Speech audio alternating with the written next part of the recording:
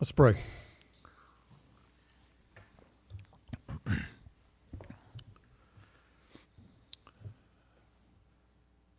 Father, we thank you that there is a hope that has been announced in the gospel.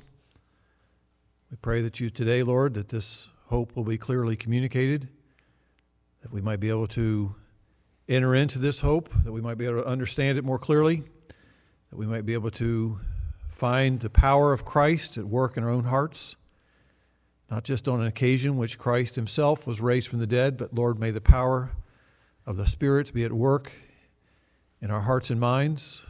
And Lord, we pray that you might be changing us through the preaching of your word. For the glory of your name we pray. Amen. It was a very unlikely interruption. A gentleman was headed to town to take care of some business that was something that he was rather passionate about. He was an accomplished gentleman. He was a person, however, who had a lot of challenges going on in his heart. As a matter of fact, it's fair to say that this person would have a heart that's really full of hatred. Even though he was a very religious person, a very well-respected person in many realms. But his mind had been prejudiced and poisoned by prejudice. And this particular gentleman was a strong and adamant opponent of Jesus Christ. He was a person who was strongly opposed to anything having to do with Jesus Christ and the church. As a matter of fact, this person was convinced that Jesus was an impostor, and he was disgusted by the horrendous death that this person, Jesus, had suffered. Dying on a cross was despicable in his mind, that anyone who could claim to be a Messiah and end up that way is clearly, he thought, something that was ridiculous. He was highly offended at Jesus' teaching. And really, if you read a description of this man's life, you would conclude that he was a very unlikely convert to Christianity. All was going as this man had planned until there was that time of an interruption. With no warning, someone stopped him in his tracks. He was confronted with a direct question, which was preceded by his name being called. Not once, but twice. Saul, Saul, why are you persecuting me? Up until that moment, Saul had with great determination tried to expose Jesus as a fraud. He was convinced that Jesus was dead. He was convinced and trying to make it clear to everyone around him that Jesus' teachings were irrelevant. But here now, in being confronted by the risen Christ, the King of Kings, intervenes in his life. And now he is faced with the fact that Jesus Christ is indeed alive. And therefore, everything that Jesus taught was true. In this account of the interruption of Saul of Tarsus on his way to Damascus, we see an incredible portrait of the sovereign grace of God intervening into Saul's life. It is Christ, Paul says later, he changes his name to Paul. Years later, looking back on that occasion, it is Paul who says, Jesus took hold of me. Here's Saul trying to arrest people himself. He says, looking back, Jesus took hold or arrested me. In another portion of Scripture, he said, looking back upon his conversion, he says, light was shining into the darkness of my heart on that occasion. He also recounted the fact that God's mercy overflowed to someone as undeserving as him. Until that day, until that interruption by the risen Son of God, Paul's thinking no longer was the same. His ideas, his desires, his loyalties were radically reversed. His life, you could say, did a complete 180. What changed him? I believe it is God's good news. It is the gospel of Jesus Christ. You say, well, it seems like such a sudden event, but you must understand that was not all that had been happening in Saul's life prior to this interruption.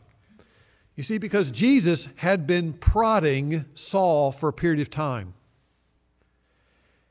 As a matter of fact, we read in Acts 26 that Jesus, Saul used the illustration of the fact that like an animal that's reluctant to move and reticent to do what the farmer says, the farmer takes a goad, a stick of some kind, and pushes the animal saying, "Get moving. Stop resisting what you're supposed to be doing." In the same way, here is Saul who had been resisting the goading of Jesus for a period of time. In what way had God been prodding him? Well, he had witnessed Stephen's martyrdom. He had seen this man, Stephen, who was proclaiming the truth of who Jesus was, understanding the plan of God and recounting the history of Israel. And in the midst of all those things, saw a raging crowd go and stone him to death. And Saul stood there and watched him. And here's this man who didn't fight back, who surrendered to it all, who said he saw Jesus standing at the right hand of the Father, praying on that occasion that God would forgive those who did these things to him. Clearly, Saul was seeing the gospel at work, lived out in a person's life in such a powerful way. It clearly was goading him to say, why are you resisting this Jesus? Not only that, but I am sure that over time, Saul, despite the fact that he was such a religious person, who was such a rule keeper, he was a person that was doing all the right things supposedly on the outside, out of his religious duty, he nonetheless had a nagging conscience because he knew that he lacked the power to live a righteous life. Even though he sought to do so with great amount of energy, he knew he was failing on many different levels. And I'm sure it's fair to say he lacked peace in his heart. Because what we know in this account of Scripture, if you read the testimony, if you read the life of Paul as it's recounted in the pages of Scripture, you understand that what was going on there in his life was that the hound of heaven had been pursuing him for some time. And old Paul, his earlier name Saul, had been a stiff-necked, stubborn person resisting the promptings of God by His Spirit. But what I want to do today is I want to fast forward. I want to go forward 20 years after that great interruption in Saul's life. 20 years down the road, and listen to what Paul says about the good news of Jesus Christ. The good news that had radically changed him. A good news that set him on a whole new path and given him a new heart and new desires and new status before God. Turn with me in your Bibles to Romans chapter 1. Romans chapter 1, page 1338 in your pew Bible. And listen to Paul recount and summarize some of his understanding about this transformed beliefs that he now has because of the gospel of Jesus Christ, the good news of what God has done in and through Jesus Christ. Beginning in verse 1 of Romans 1, Paul, a bondservant of Jesus Christ, called as an apostle, set apart for the gospel of God, which he promised beforehand through his prophets in the Holy Scriptures, concerning his Son, who was born of the seed of David, according to the flesh, who was declared with power to be the Son of God by the resurrection of the dead, according to the Spirit of holiness, Jesus Christ our Lord. Every phrase, every clause of this opening, of this magnus opus, this incredible epistle that Paul composed to explain the gospel to the believers there in Rome, all of this is jam-packed with exciting good news. I want us to focus this morning, however, just on two verses here. I want to look at verses 3 and 4 and unpack for you in our moments together this morning three elements of the good news from God in the gospel of Jesus Christ. The first is the fact that the good news which God has made known is built upon the person of Jesus Christ. It's also built upon the incarnation of Jesus Christ. And lastly, it is built upon the resurrection of Jesus Christ. Let's look first of all then at the gospel is built upon the person of Jesus Christ. Notice verse 3. The gospel is concerning God's Son, Jesus Christ, our Lord. One thing we need to affirm this morning as we think about the gospel is that Jesus is not merely one in a series of good teachers or good prophets, but he is unique. He stands apart from everyone else. Apart from Jesus, there is no message of good news. Apart from him, there is no gospel. You see, there are many world religions that are built around the teachings of their founders, but the one who founded the various movements, the teachings can stand apart from them. For example, a Buddhist can practice Buddhist beliefs apart from the person of Buddha. A Mormon can practice Mormon beliefs apart from Joseph Smith. But Christianity has as its core the person of Jesus Christ. Think of it this way. Without the star that we call the sun in the center of this solar system, we wouldn't have a solar system. All those heavenly bodies would be flying around in various disorder. Without the person of Jesus Christ, there would be no Christian faith. And that is why Mark begins his gospel, his account of Jesus' life and ministry, in chapter 1, verse 1, with these words: the beginning of the gospel of Jesus Christ, the Son of God. This person upon whom the gospel is built is not the Jesus of myths. It is not the Jesus of superstition. If you read the scriptures, you take them at face value.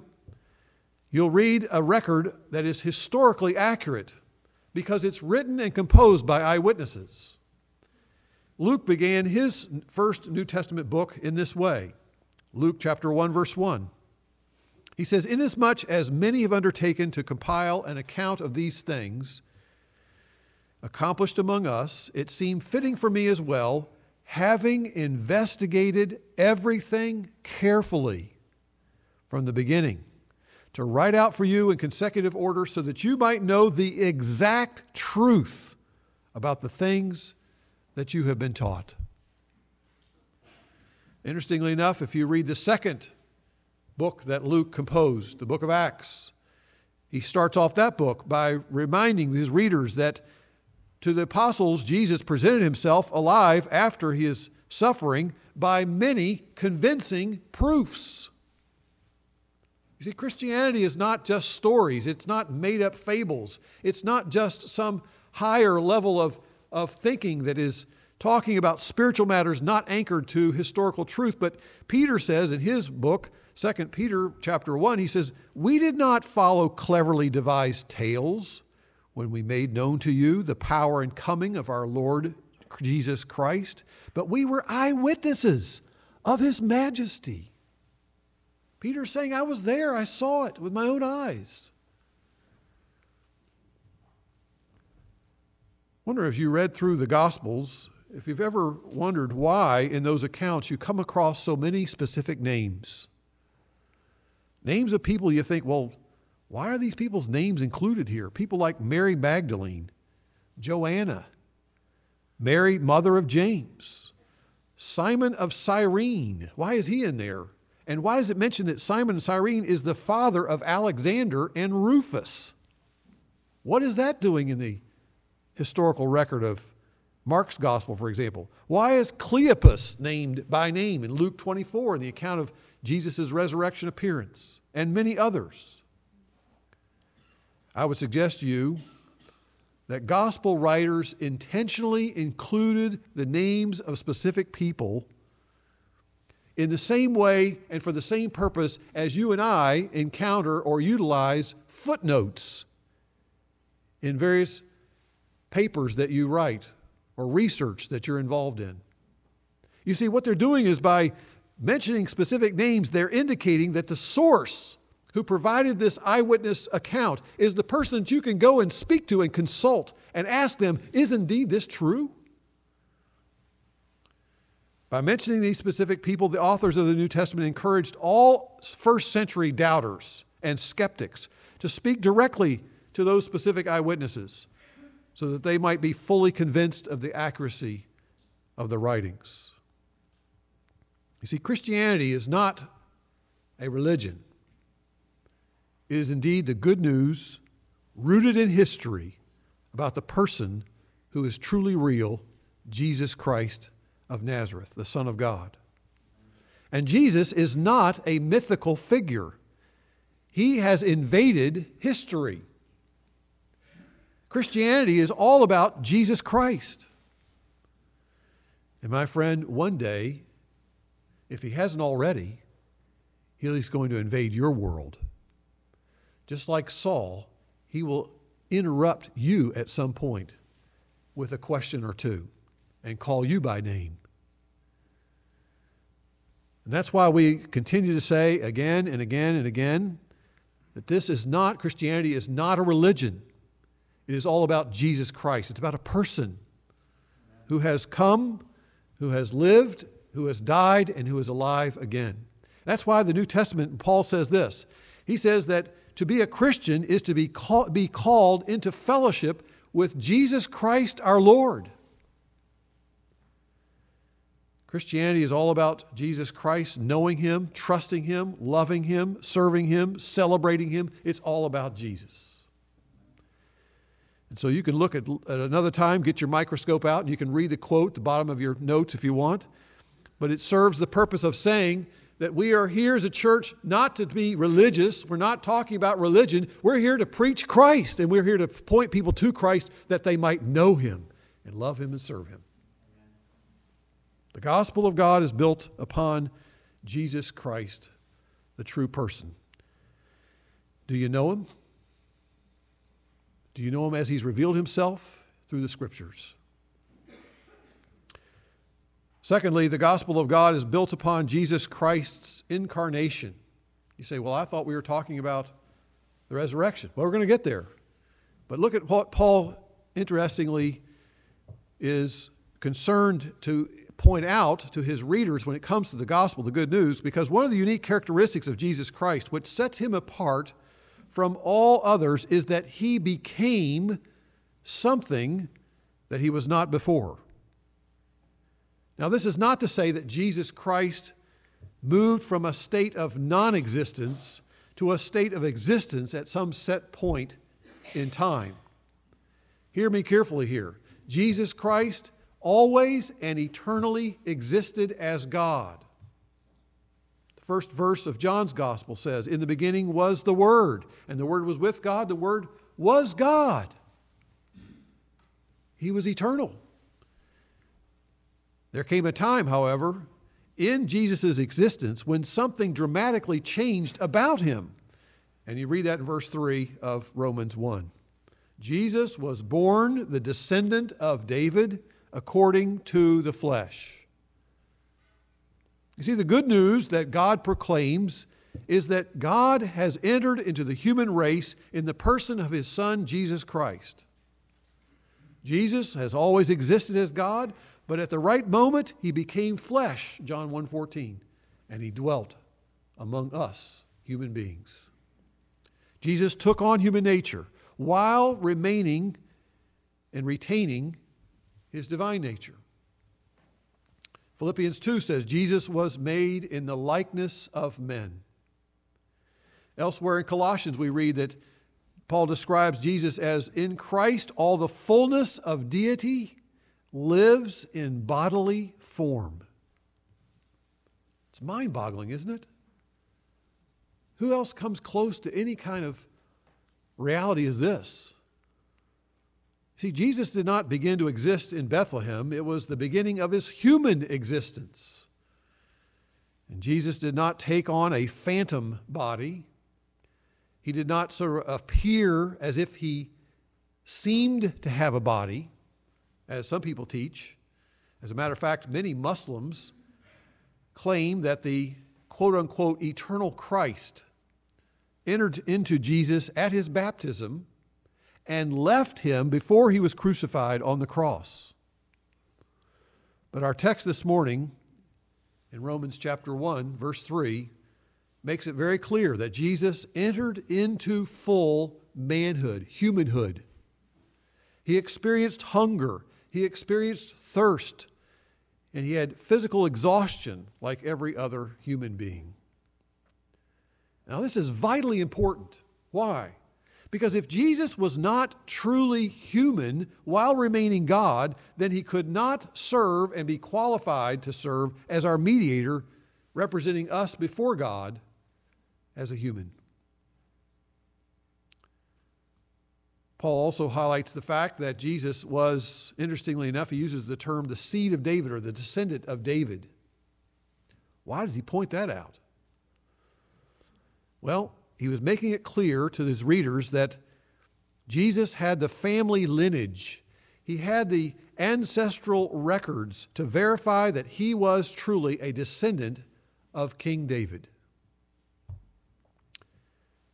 About a year and a half ago, our son Eric got married, and his wife's family went to a lot of trouble and had done their homework and asked Joyce to gather some information from our side of the family and our family tree history, and compiled a lot of data about the family genealogy of our son's wife now, and our son and our family, and we began to see all this information gathered together, Ancestry.com and things we provided them, and all this pictures and amazing amount of information was compiled, and they provided it to a commercial artist, and this commercial graphic artist was able to lay it out in such a fascinating way, pictures of our son and his wife, and then our wedding pictures of her parents and us, and then all these grandparents and great-grandparents, and on down it goes. Of course, you get far enough, you don't have any more photos, you get names.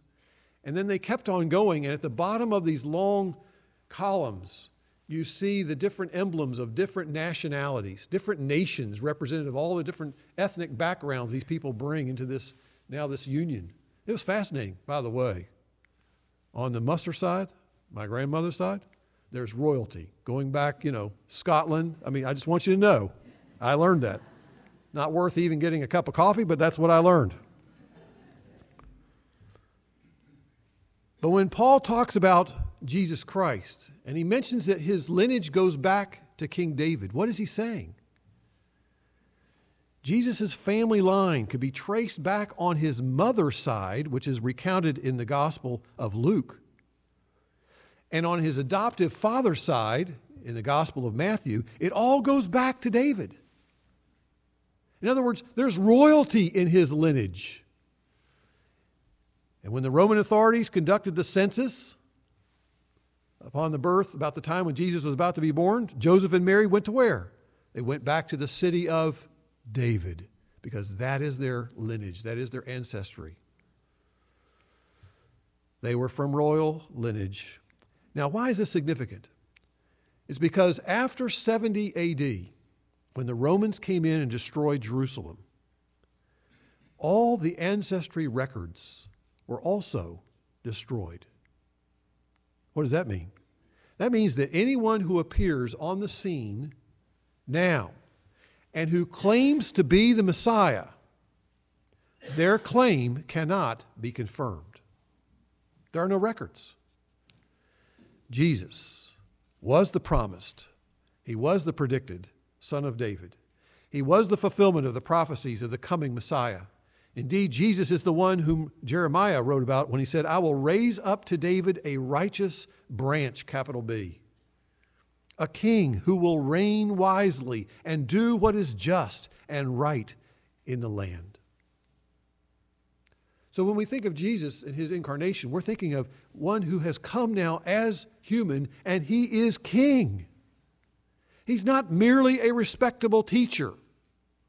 He is Messiah. He is God's Messiah. He is anointed one, and he reigns over all. And that's why Paul later on understood who Jesus' true identity was, and he wrote this fascinating comment that he says, at the name of Jesus, the true Messiah, the anointed one of God, every knee should bow, and every tongue will confess that Jesus Christ is Lord. Do you know what it means to bend your knee? It means that you humble yourself and say, I am not worthy to be on the same level or to be in your presence. I am humbling myself before you, acknowledging that you are far greater than I am. To confess someone as Lord means that you're confessing them in their position of highest honor and power and status before you.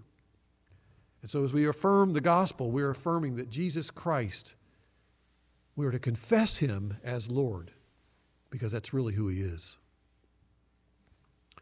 A third point I want to mention to us this morning has to do with the fact that the gospel of God is built upon the resurrection of Jesus Christ.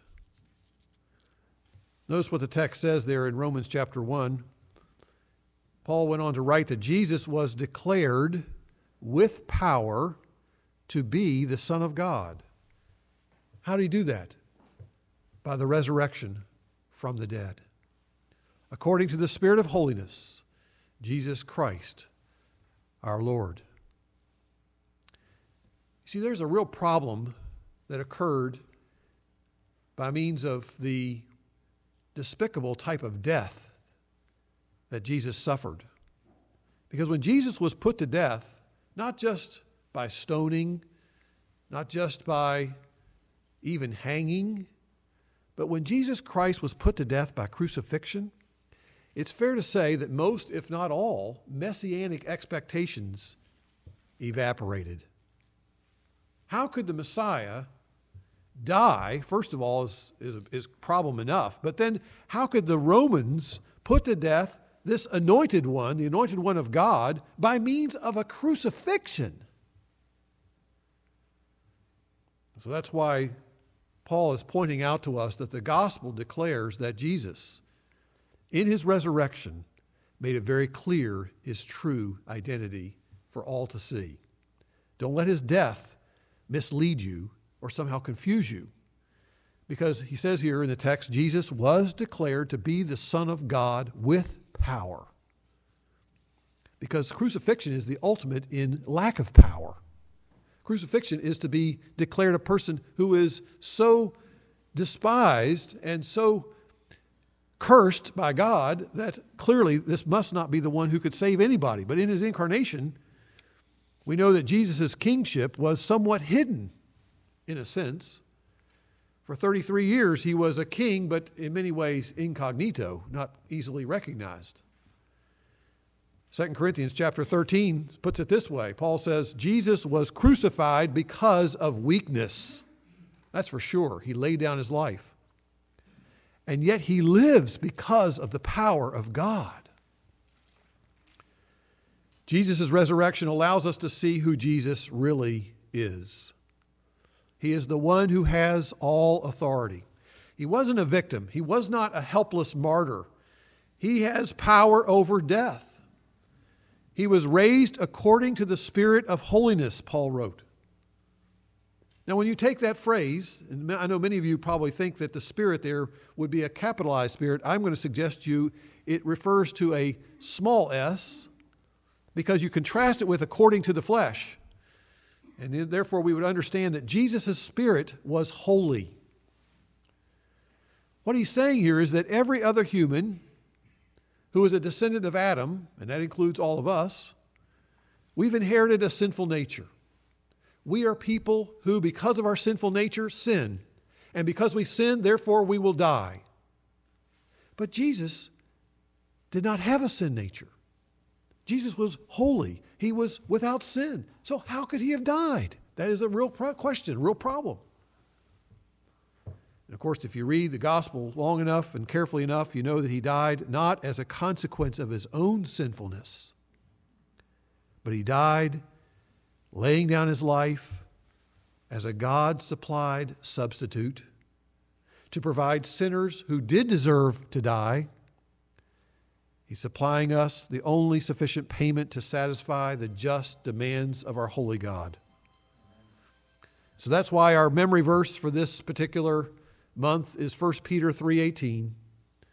The just one died for the unjust. That is, Jesus is dying for those of us who are not righteous.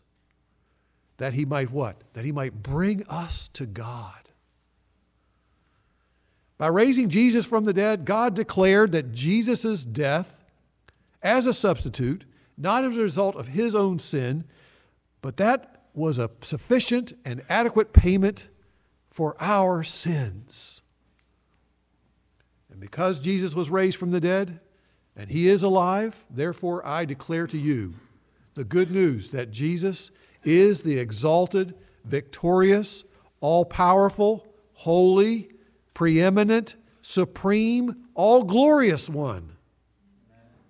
And all of the claims that Jesus made about himself are true. He predicted time and time again on numerous occasions with different people that he would rise again. And he did. Therefore, Jesus is entirely trustworthy. You can count on his promises. He conquered sin. He conquered death. He conquered hell. And death has no hold on him anymore. He is now exalted in the position of highest and supreme glory and majesty that he once enjoyed. It's now his again. And one day, he will return. His invisible rule will become more clearly manifested as his visible glory is seen by all. And he will establish his visible kingdom for all to see. It will be indisputable that he is the King of Kings and Lord of Lords.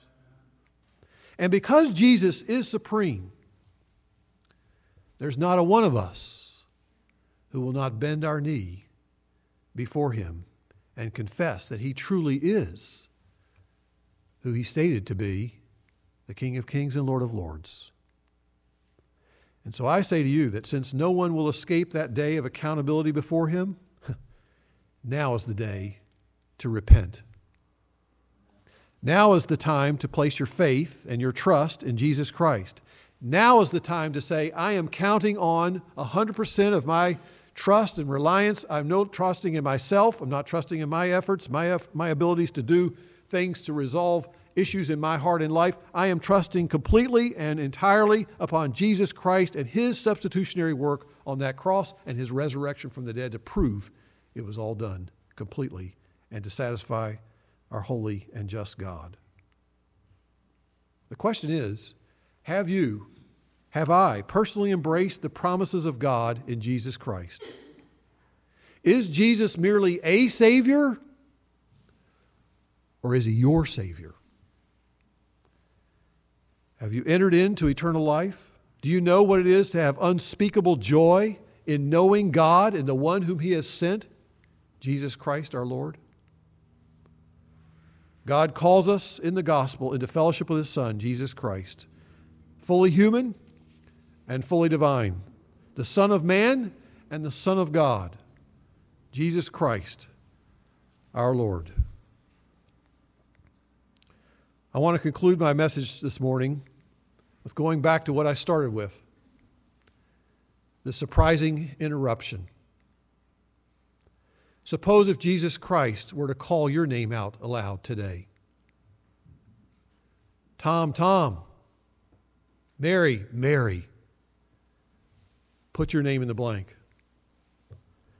What if he asked you a question or two, stopped you in your tracks? Why, if he were to ask, why are you ignoring me? Jesus would remind you, I am the Alpha and the Omega. That is the beginning and the end. Who is and who was and who is to come. The Almighty One. The kingdom of God is at hand. Repent and believe in the gospel is what he would say to you. Maybe if you're another person and Jesus might call your name and say, why are you defying me? Clearly ignoring the things that I've commanded you to do. Jesus will say, I will judge the living and the dead. That includes you. It includes me. To others, Jesus will say, why are you kicking against the goads? Why are you resisting the proddings of my spirit as I continually are trying to bring to your attention how much you need me? Jesus will say, today, if you hear his voice, do not harden your heart.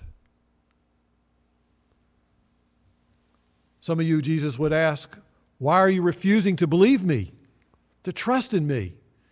And Jesus will say, everyone who beholds the Son and believes in him will have eternal life, and I myself will raise him up on that day.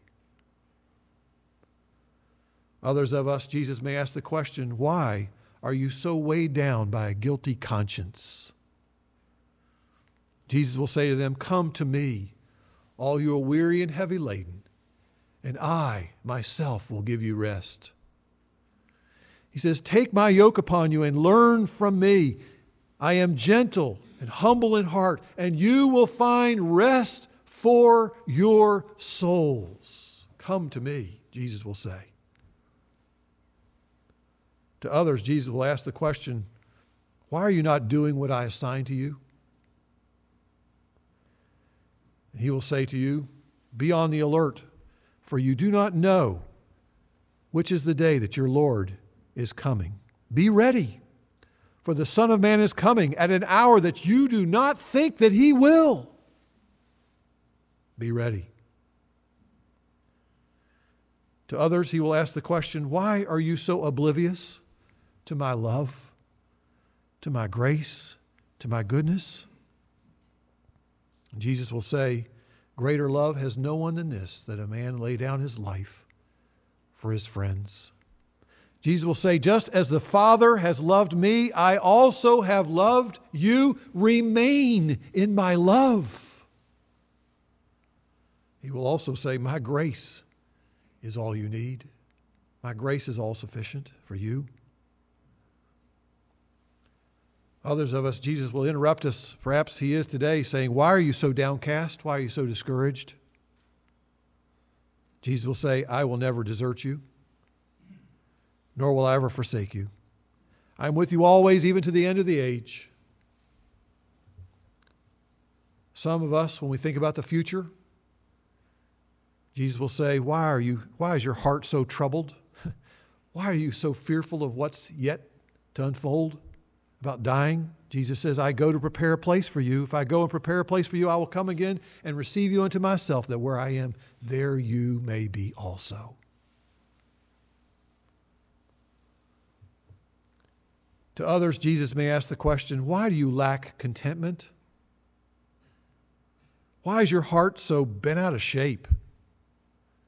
And Jesus will say, I spoke these things to you so that my joy may be in you and your joy may be made full. He wants you to know full joy. There are many other questions perhaps that Jesus might ask you. But I wonder, what would you say if Jesus, the risen King of Kings, interrupts you, calls you by name, and asks you a question? What are you going to do? Let me tell you something. Saul got on his knees and listened. Let's pray.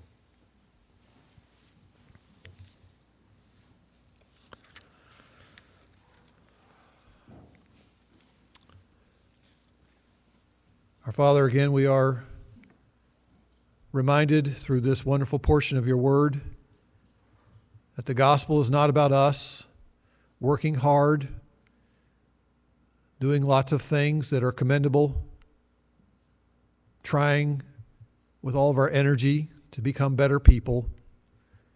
But Lord, we thank you that the good news that you've given to us is what you have accomplished in Jesus Christ. We thank you that the gospel is about the person of Christ, that he truly took on human flesh. He lived a perfect life. He died a real death on the cross as our substitute. His real body was buried in a real grave. And he has physical and family relationships that link him back to King David as a true king, the promised one. We thank you that the gospel also reminds us that Jesus is alive, victor over the grave. And Father, I pray that as we announce this good news this day, that you might apply this good news to the hearts of all who are here today. We pray that you might help us, Lord, to hear what you, in calling our names, what you would say to us today. Help us, we pray, to heed your voice. Help us to respond in whatever way your Spirit is prompting us. Help us, Lord, not to be those who, like Saul, were resistant to your proddings time and time again. Give us, we pray, a humble heart that will turn from our sins and repent and believe and trust in Jesus Christ, confess him as Lord, and then know the joy, the full joy of having Jesus Christ as our Lord and Savior, and to know he's with us and that his joy is our joy. We pray, Father, that you might help us to embrace the gospel, to treasure the gospel, to live it out. We pray in Jesus' name. Amen.